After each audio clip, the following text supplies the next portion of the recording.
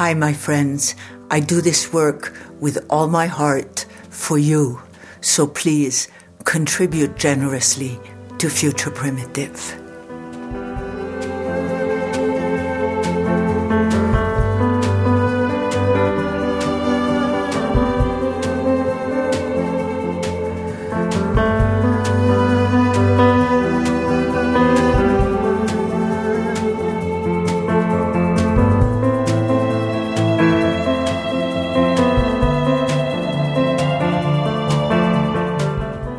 Hi, my friends who listen to Future Primitive. I'm on the phone today with Allan Badiner. He is in Big Sur, one of the most beautiful places I've ever been to in my life. And so Allan Badiner is a writer, teacher, and an activist with a special interest in how Buddhism relates to modern social problems. He is a contributing editor at Tricycle magazine and serves on the board of the Rainforest Action Network. Allan edited Zig Zag Zen, Buddhism and Psychedelics, Dharma Gaia, A Harvest in Buddhism and Ecology, and Mindfulness in the Marketplace, Compassionate Response to Consumerism. Allan holds a master's degree in Buddhist studies from the College of Buddhist Studies in Los Angeles, and he is an adjunct professor at the California Institute of Integral Studies in San Francisco. He has also studied extensively with the same teacher as I have, the beautiful, deep Thich Nhat Hanh. So, Allan, basically, I would like to go back to your first awareness, deep awareness of Gaia, because you were one of the first people to bring our attention to Gaia. Joanna. Yeah. How are you? Good. Well, thank you for that nice introduction. And it did start with my relationship with Gaia. Of course, it all starts with that, with everyone, doesn't it? Yes. And there was a feeling that came to me when I was quite a bit younger mm-hmm. that I was part of the life of the planet, that I was sewn in to the spring and to the seasons, and that I really was part of the life that I experienced both around me and within me of something much greater. It was just a feeling. It was an instinct. There were no words for it that I knew at the time, but I remember the feeling, and it stayed with me consistently and has grown, and as I've become more educated to the ways of the world and our role in it as guests here. So there was a moment when it became a much stronger sensation and actually a very important and guiding force for the balance of my life some 10 to 20, actually 20 years ago, that involved both an understanding of realms that were what you might call extraordinary, and I'm referring to, in that case, my first experience with the magic mushroom is how I knew it. Yes, the red and white. And the sensations and observations that I made with the assistance of that plant have also stayed with me for many, many years. And it was more of in some cases, a confirmation of, again, the initial feeling that I had as a young person, a very young person, that I was sewn into the life around me, into the planetary life, and into the seasons and the movements of the world that I experienced around me. So those psychedelic experiences, while they were few and far between, did confirm and accelerate my appreciation and understanding of that reality. Mm-hmm. I love the way you say sown, that the world around us and the world inside us is sewn together. That's very beautiful. I have to say that when I had the experience of psilocybin outside this country, the message that came to me constantly was, go outside. Mm-hmm. So I'd love to hear how your awareness of Gaia and your being sewn together with the earth has grown over the years, socially, politically, and in the mystery. Well, there were many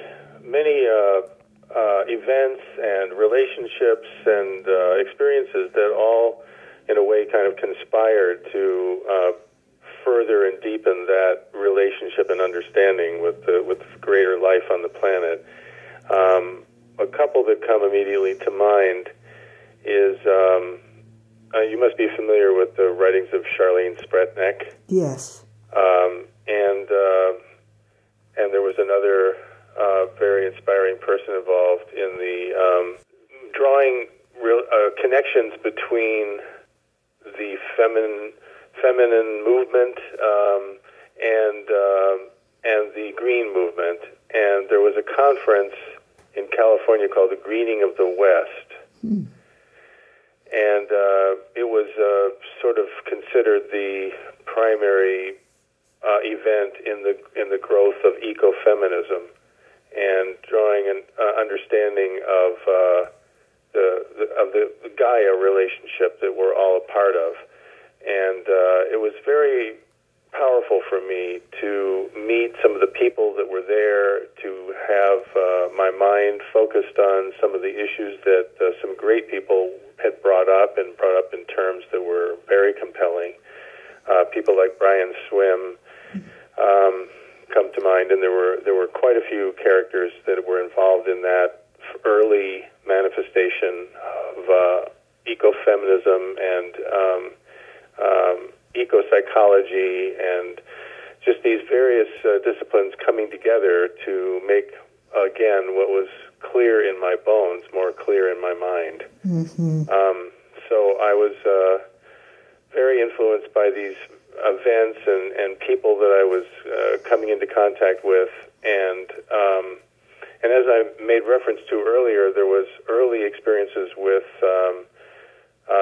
natural earth-based psychedelics, mm-hmm. and my greater appreciation for the life around me that I was, as you appreciated, sewn into. Yes. And so my path was clear at that point that I needed to explore what that relationship was for myself and to understand it better and try to make it more understood for others. Mm-hmm. So that led to my first book, which was called Dharma Gaia, and bringing together a focus on Dharma and on ecological realism, and taking a hard and practical and real look at what's going on the planet and what our role in it is, and what it could be and should be. So it seemed like an unusual project at the time to so many people to try to put the two together. Right. But to me, it was so important to explore that relationship. It was fundamental. And so I proceeded and made my case for doing this project to a number of people, and Thich Nhat Hanh's publishing press at the time, I think it's still called Parallax Press. Yes. They liked the idea a lot, and I submitted an early draft to His Holiness, the Dalai Lama, and his office responded by saying they were very appreciative of this exploration, and replied to my request for His Holiness to do the foreword for the book. And His Holiness wrote a beautiful foreword for that book. And it was not, a bestseller or anything, but it was an important book to me, and I think it's still around thanks to comparative religion courses yes. at various colleges. And I've occasionally run into someone who was familiar with the book and was happy and, explained how it made a difference for them. So that was a very gratifying project. But it was the beginning of looking more deeply at this ancient wisdom in terms of what it can offer as a way to navigate through the very difficult times that we find ourselves in now. So, this ancient wisdom, Buddhism, Thich Nhat Hanh, I feel, is, he recently has a book called Love Letter to the Earth, is weaving together more and more our awareness and love for our home with the Buddhist teachings. So, if you would riff on what that brings up for you.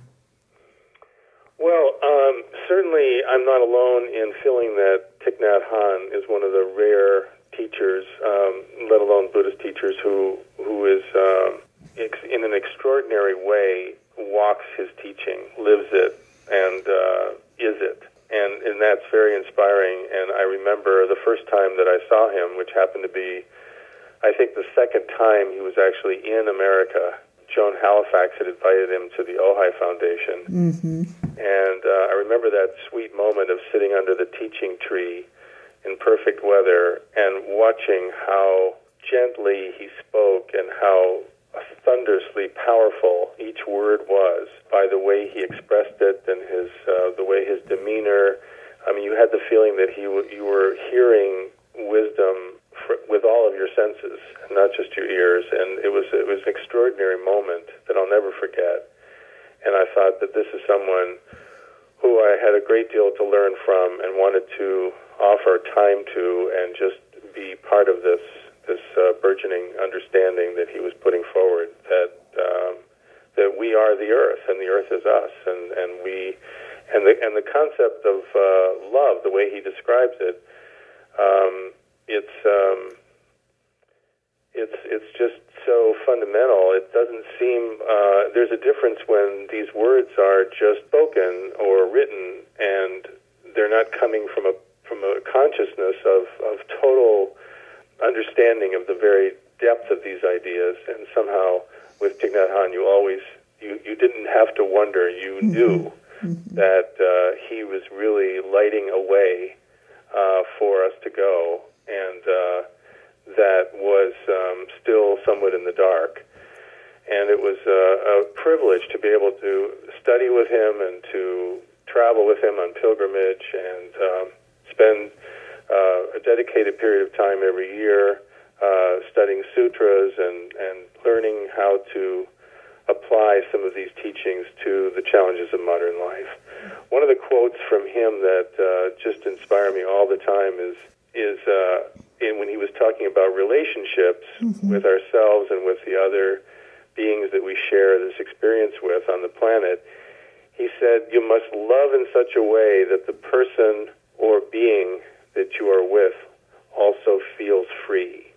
And it really, the deeper meanings of that continue to pop up in my mind as I've been meditating on that expression for some time. That's beautiful. So I had an early experience in India. Early for me, I was actually a young man at that time, like 30 years old or something, and found a great deal there to learn from, and mostly in the Bhakti traditions and Shivite and all of the exciting and colorful aspects of how Indian people celebrate their connection to the earth. And at that time, perhaps a little confused, before I planned to return to the States after being there a year, I was given some very good advice, which is to go to a monastery in Sri Lanka. and just reflect and meditate and kind of integrate this experience with my Western self before I returned to California. Mm-hmm. And that was really good advice. And there was it was a horrible experience. I won't go on at length about it, but there were stewed greens for breakfast in the morning at 4 o'clock, and the same stewed greens at slightly before noon. And that was it in terms of the diet that I had there for that 3 weeks that I was in the monastery. And, of course, the experience of sitting was new to me. Dancing around and chanting was great fun and effortless and even good exercise, but sitting was torture for my legs and my back, and I was not a happy camper for almost the entire time. But I stuck with it, and then about 3 days before my experience was supposed to be finished, I had a feeling that was completely new, or felt new to me, of total relaxation and acceptance and self-acceptance and acceptance of everything around me, and a complete lack of judgment, and just an openness and a joy that I had never experienced fully that way before.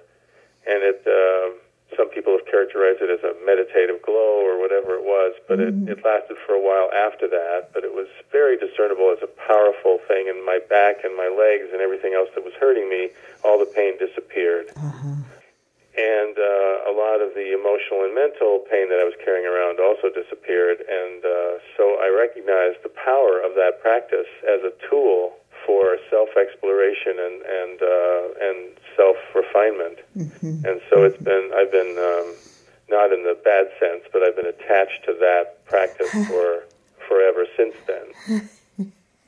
Okay, attached to meditation. Yeah, all right.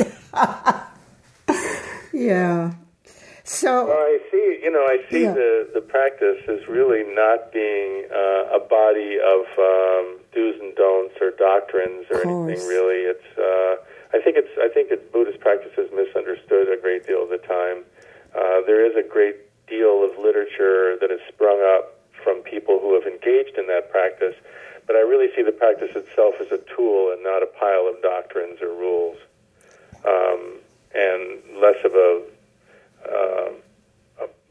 a body of teachings, although the teachings are very important, as it is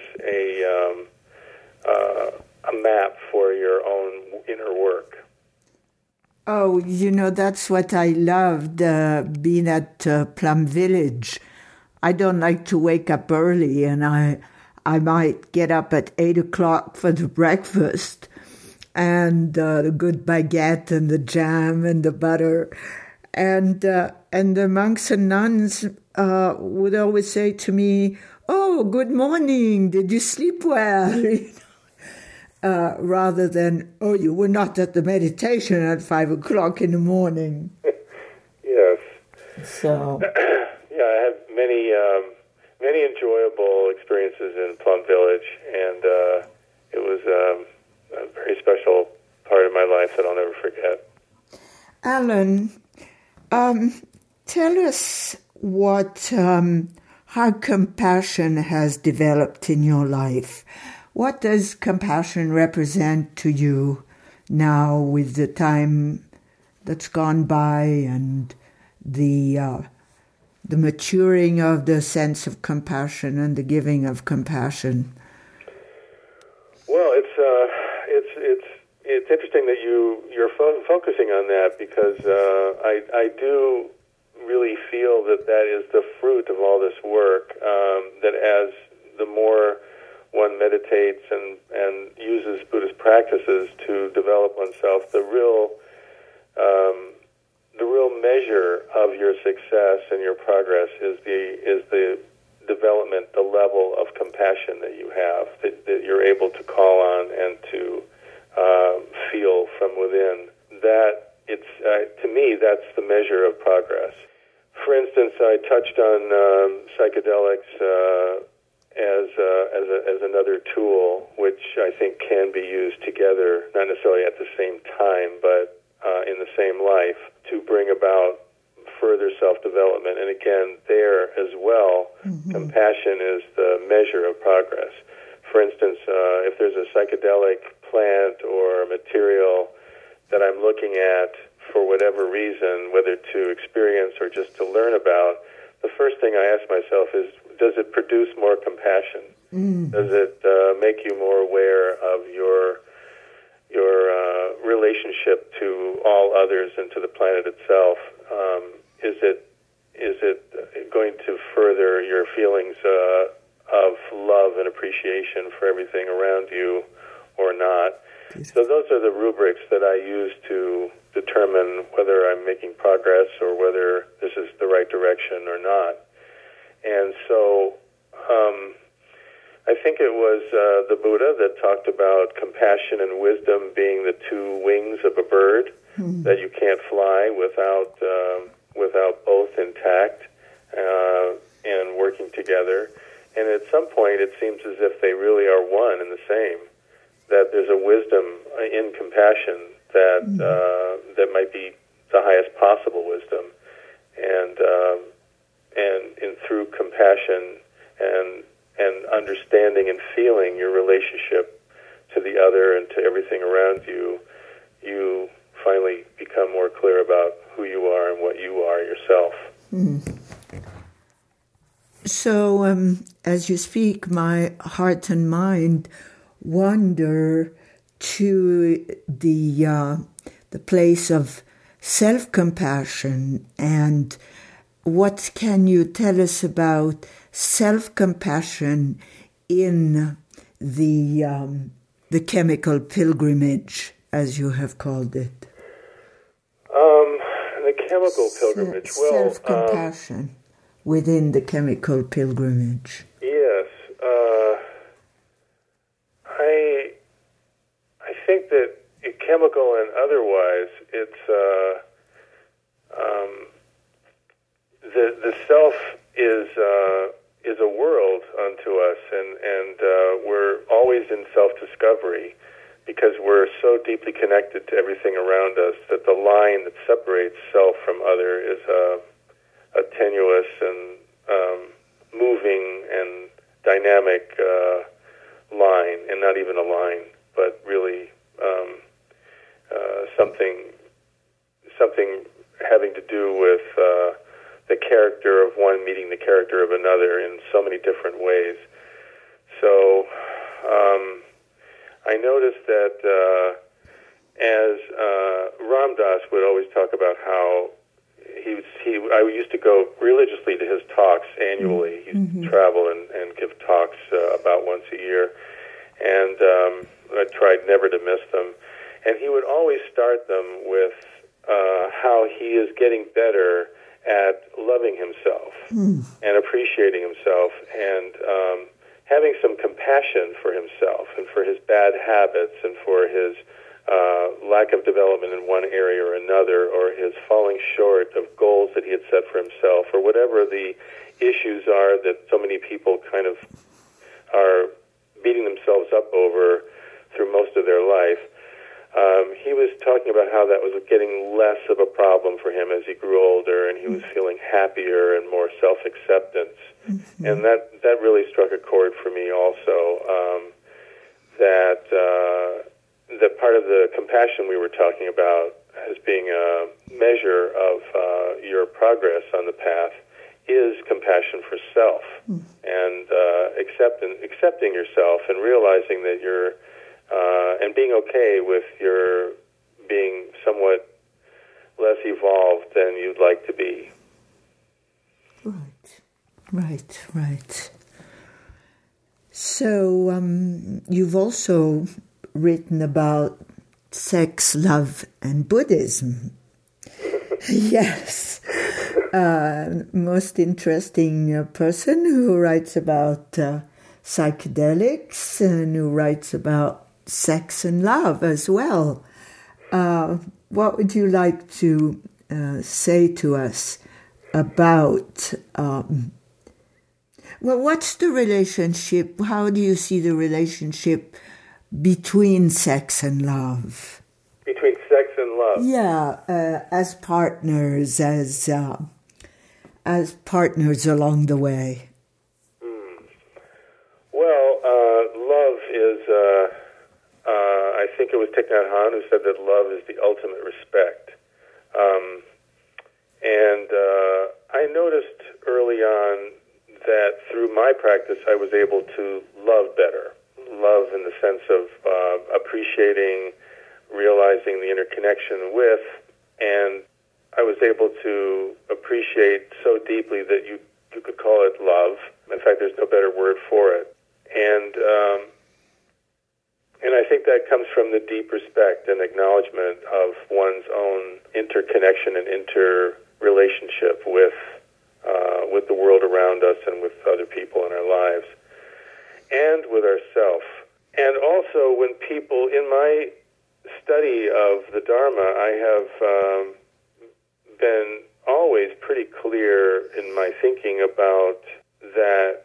And I've, of course, chosen to work and study with people who also feel that way, that the idea somehow that the Buddha or his teachings or Buddhism itself as a practice, as a philosophy, or even as a religion is somehow on the opposite end, or looking askance at, or not being integrated in what love is false, that there is no separation, that there is, in fact, I'm preparing to write a book as opposed to an edited collection about intimacy and the history of intimacy in Buddhism. And I think it will be a surprise to a lot of people that there is historically long traditions of evidence, traditions that give evidence to that, and so obviously we as beings would not be here were it not for both love and sex. So the world that we are experiencing around us hangs on that element, that behavior, that feeling that we call love, and all that comes with it. So teasing it apart and drawing lines between these things, I think, can only take us farther away from a clearer understanding. So I'm looking at how we integrate those. How do we find a path of love that runs right through the tradition of Buddhism, both as a philosophy and as a practice? Yeah. To give you an example, Thich Nhat Hanh, is no one could say that he's not learned and steeped in in the Mahayana Buddhist tradition, and for that matter, the Theravadan tradition as well, both as intellectually and also in his practice and the way he lives his life. Few people would take issue with that, and he talks about love all the time. And he's conservative in the sense that he doesn't sit around and have discussions about sexual matters necessarily, but he is always talking about love, including sexual love, as a part of a greater love that Buddhism itself is a part of. And he makes that connection clear, even in his conservative way. He introduced something which actually had a long historical precedent, but a lot of people thought it was just his take on it, his modern twist. He introduced hugging meditation, which actually does have historical antecedents, and a practice that was... And Vietnam, which is the tradition that he came from, I think is a very interesting situation in that that was the only country in the world where Theravadan Buddhism, the old school, based very tightly and closely to the Pali Canon, the early teachings as recorded of the Buddha, with the Mahayana school, the later schools that developed in China and other parts of Asia. And so it was the only place where both influences were present at the same time and coexisted peacefully. And so out of this cauldron practices, including what you would call, or what I call, Vietnamese psychotherapy, which basically consists of holding another person. Yeah. And people who had suffered extraordinary, incalculable suffering and damage and disruption, losing family members in a 30-year war, constantly, and needing so much help to just survive and face each day, leaned on the Buddhist monks and nuns and elders in the villages who would, in some cases, actually move into the house with the afflicted person and actually hold them from the moment they woke up to the moment they went to bed. And this was a therapeutic intervention which had results. Good ones. I love it. I love it. And there are other examples in going back in early Buddhism in Sri Lanka, traditions that it's hard to figure out when they began or how they came about, but they were certainly influenced by Buddhist life at the time of that signal an acceptance, in fact, an employment of intimacy as a way to feel and to promote the connection that we have with all other beings. Mm-hmm. Mm-hmm. Which brings me back to intimacy. I just say I love intimacy, and I reflect upon it. And quite a long time ago, I decided if people ask me, what do you do? I say, I pay attention. And so I'm looking at the relationship between deep attention and intimacy. I think those two expressions are intimately related, intimacy and attention. Yes, absolutely. I think there are two different ways of describing the same thing. I mean, they're on a continuum together. The more you're paying attention, the more intimate you are with something, and the closer and deeper that you look into it, the more you find yourself. So there's nothing more intimate than learning about yourself and accepting yourself. So I think they're very connected, extremely connected, and part of the same process. So why do you think, as a culture, we are so afraid of intimacy, and perhaps therefore of being present for each other? Well, for so many reasons, but what comes right to mind is that when we have an experience of intimacy and closeness with another being, we feel so good and we feel so special, and then, of course, that creates an opportunity to become attached and to want it to continue all the time and never want to see it diminish.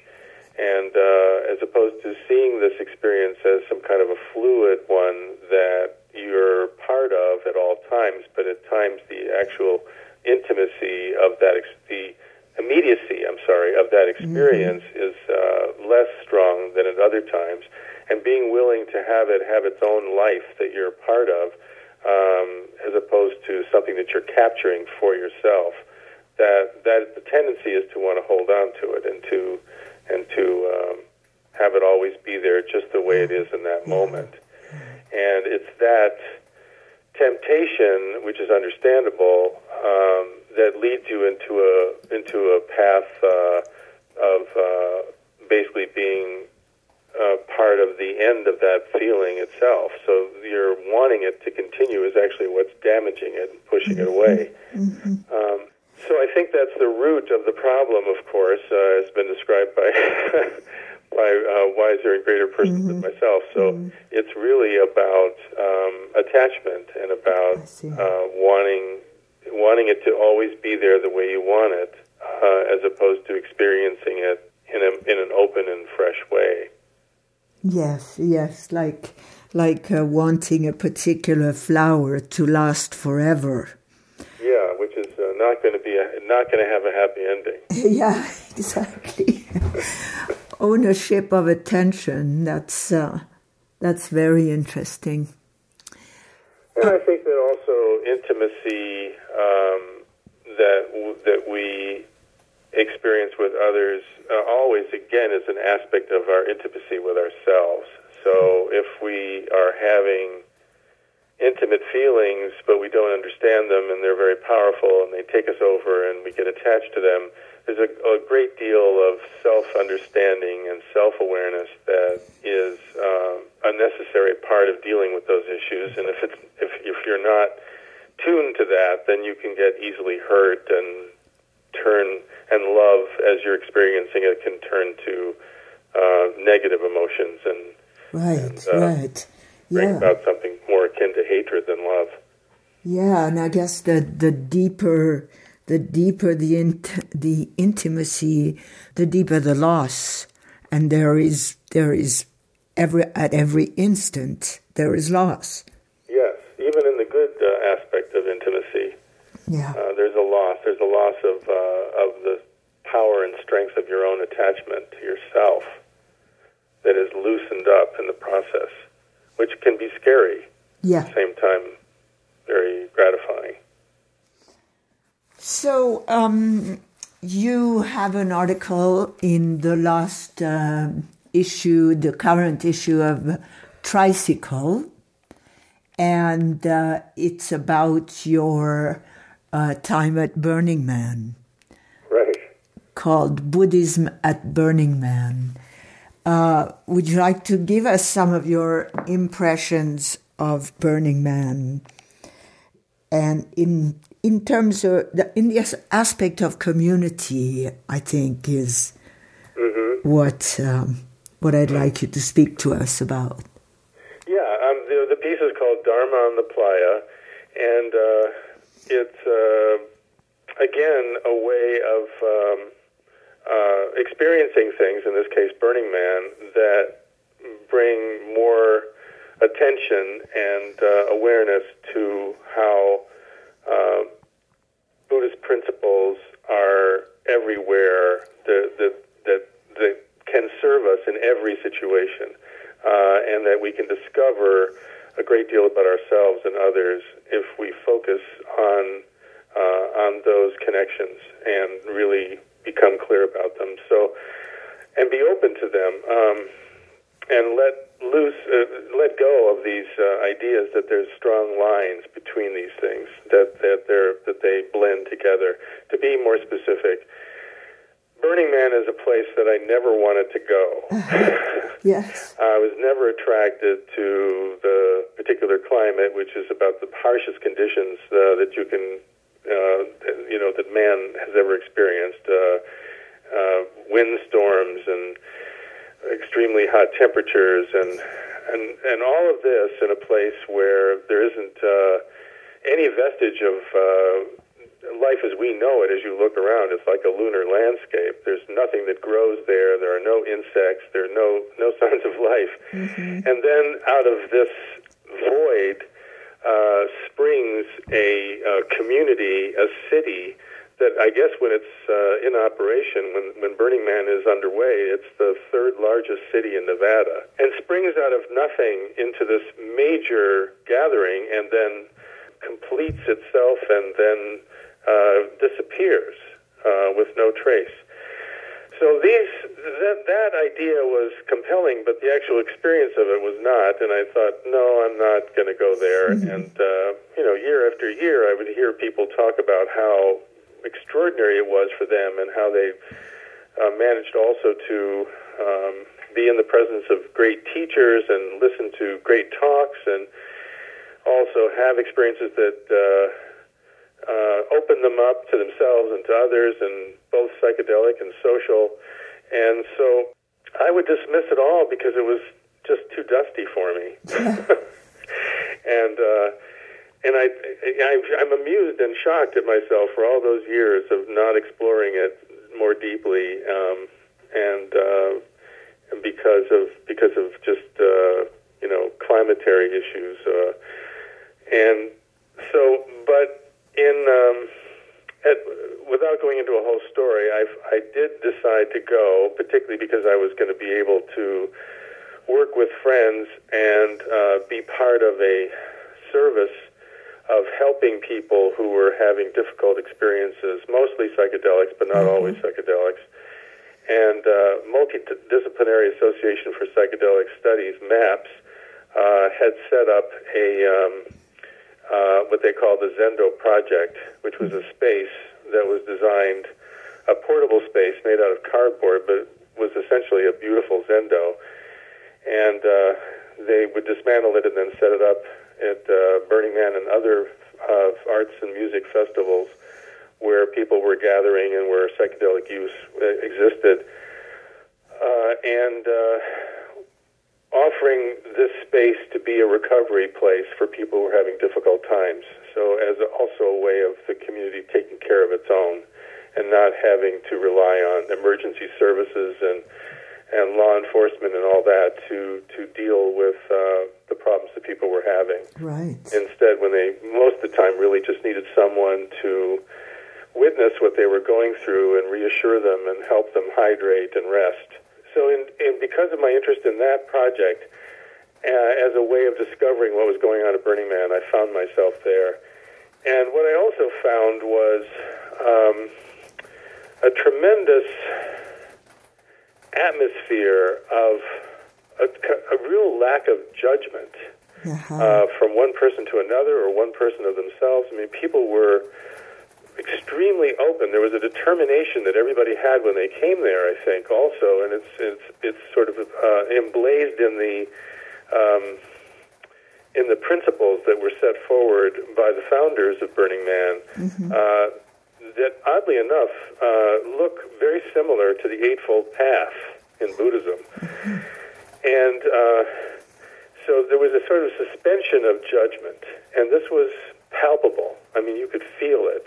People were willing to just let whatever expression they felt was representing them at that moment and not worrying about how they would be accepted or rejected.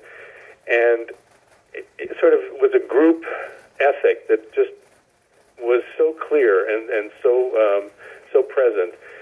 And that made a deep impression on me. Because when you can drop the judgment, then what's left is the attention, and the attention itself is intimacy. And so I found myself feeling very connected to a whole lot of strangers and in a sort of odd way. And the exchange of smiles and respect was also very clear and evident and almost surprising because there was no one telling you to do it. And it may not even be part of your nature to do it, but in that environment, you found yourself doing it, and you noticed that others around you were also doing that same thing of letting go of judgment and offering a positive sense of joy and engaging people from that place. So there were lots of clues, or I would rather say cues, that led me to notice a kind of Buddhist way of living in that situation. Obviously, the idea that people could come together and build this intricate city and be okay, and knowing that it would all go away and disappear, and being comfortable with that. People would spend months and months and months planning and building and thousands of dollars creating a project that really just existed for that short window of time to amuse people, to inspire people, and it's such a gift that one makes without asking for anything in return. There's no one pays you anything. Most of the time, it's only remembered by those who were there and witnessed it and experienced it. It's not documented. It's just it's kind of marvelous, and so there was so many things about life on the playa that reminded me of Buddhist teachings. So that's why I was moved to write about it for Tricycle. And to my amazement, I was a little bit amazed that they were interested. So the playa is a sand mandala. Yeah, I mean, it is, in fact, and then it also appears that way because I had the good fortune of flying in there for a variety of reasons. I couldn't go via the roads, and it is an amazing way to enter that space from above and then see it as you're flying down to it, or over it, rather. It looks like a sand mandala. I mean, it has that character. It's intricate, it's colorful, it's amazingly concise and sticks to the boundaries of the shape so beautifully. It's kind of amazing. And then in the evening, of course, I didn't see it from the air, but I've seen pictures. It just shimmers. Yeah. Allan, I want to thank... It's gone. And yeah, exactly. It's here and it's gone. And one could say that intimacy can be contagious. Allan, I want to thank you for your generosity of words and mind and heart and time. And I want to ask you, what would you like to say in closing? Well, first of all, Joanna, thank you for this opportunity. And I'm not too fond of myself as a speaker necessarily, so it's not my strongest suit. I like to labor over each word and as a writer, and but I've enjoyed this opportunity to have this conversation with you, and to with each question that you asked. It actually has been part of a process that I appreciate and enjoy in myself, of touching in with some of these ideas, and as I talk about them, I'm getting closer to them as well, and being reminded of their power. So it's been a good experience for me as well, and I hope that it's of value to someone else, or could be. And thanks for the opportunity. Thank you.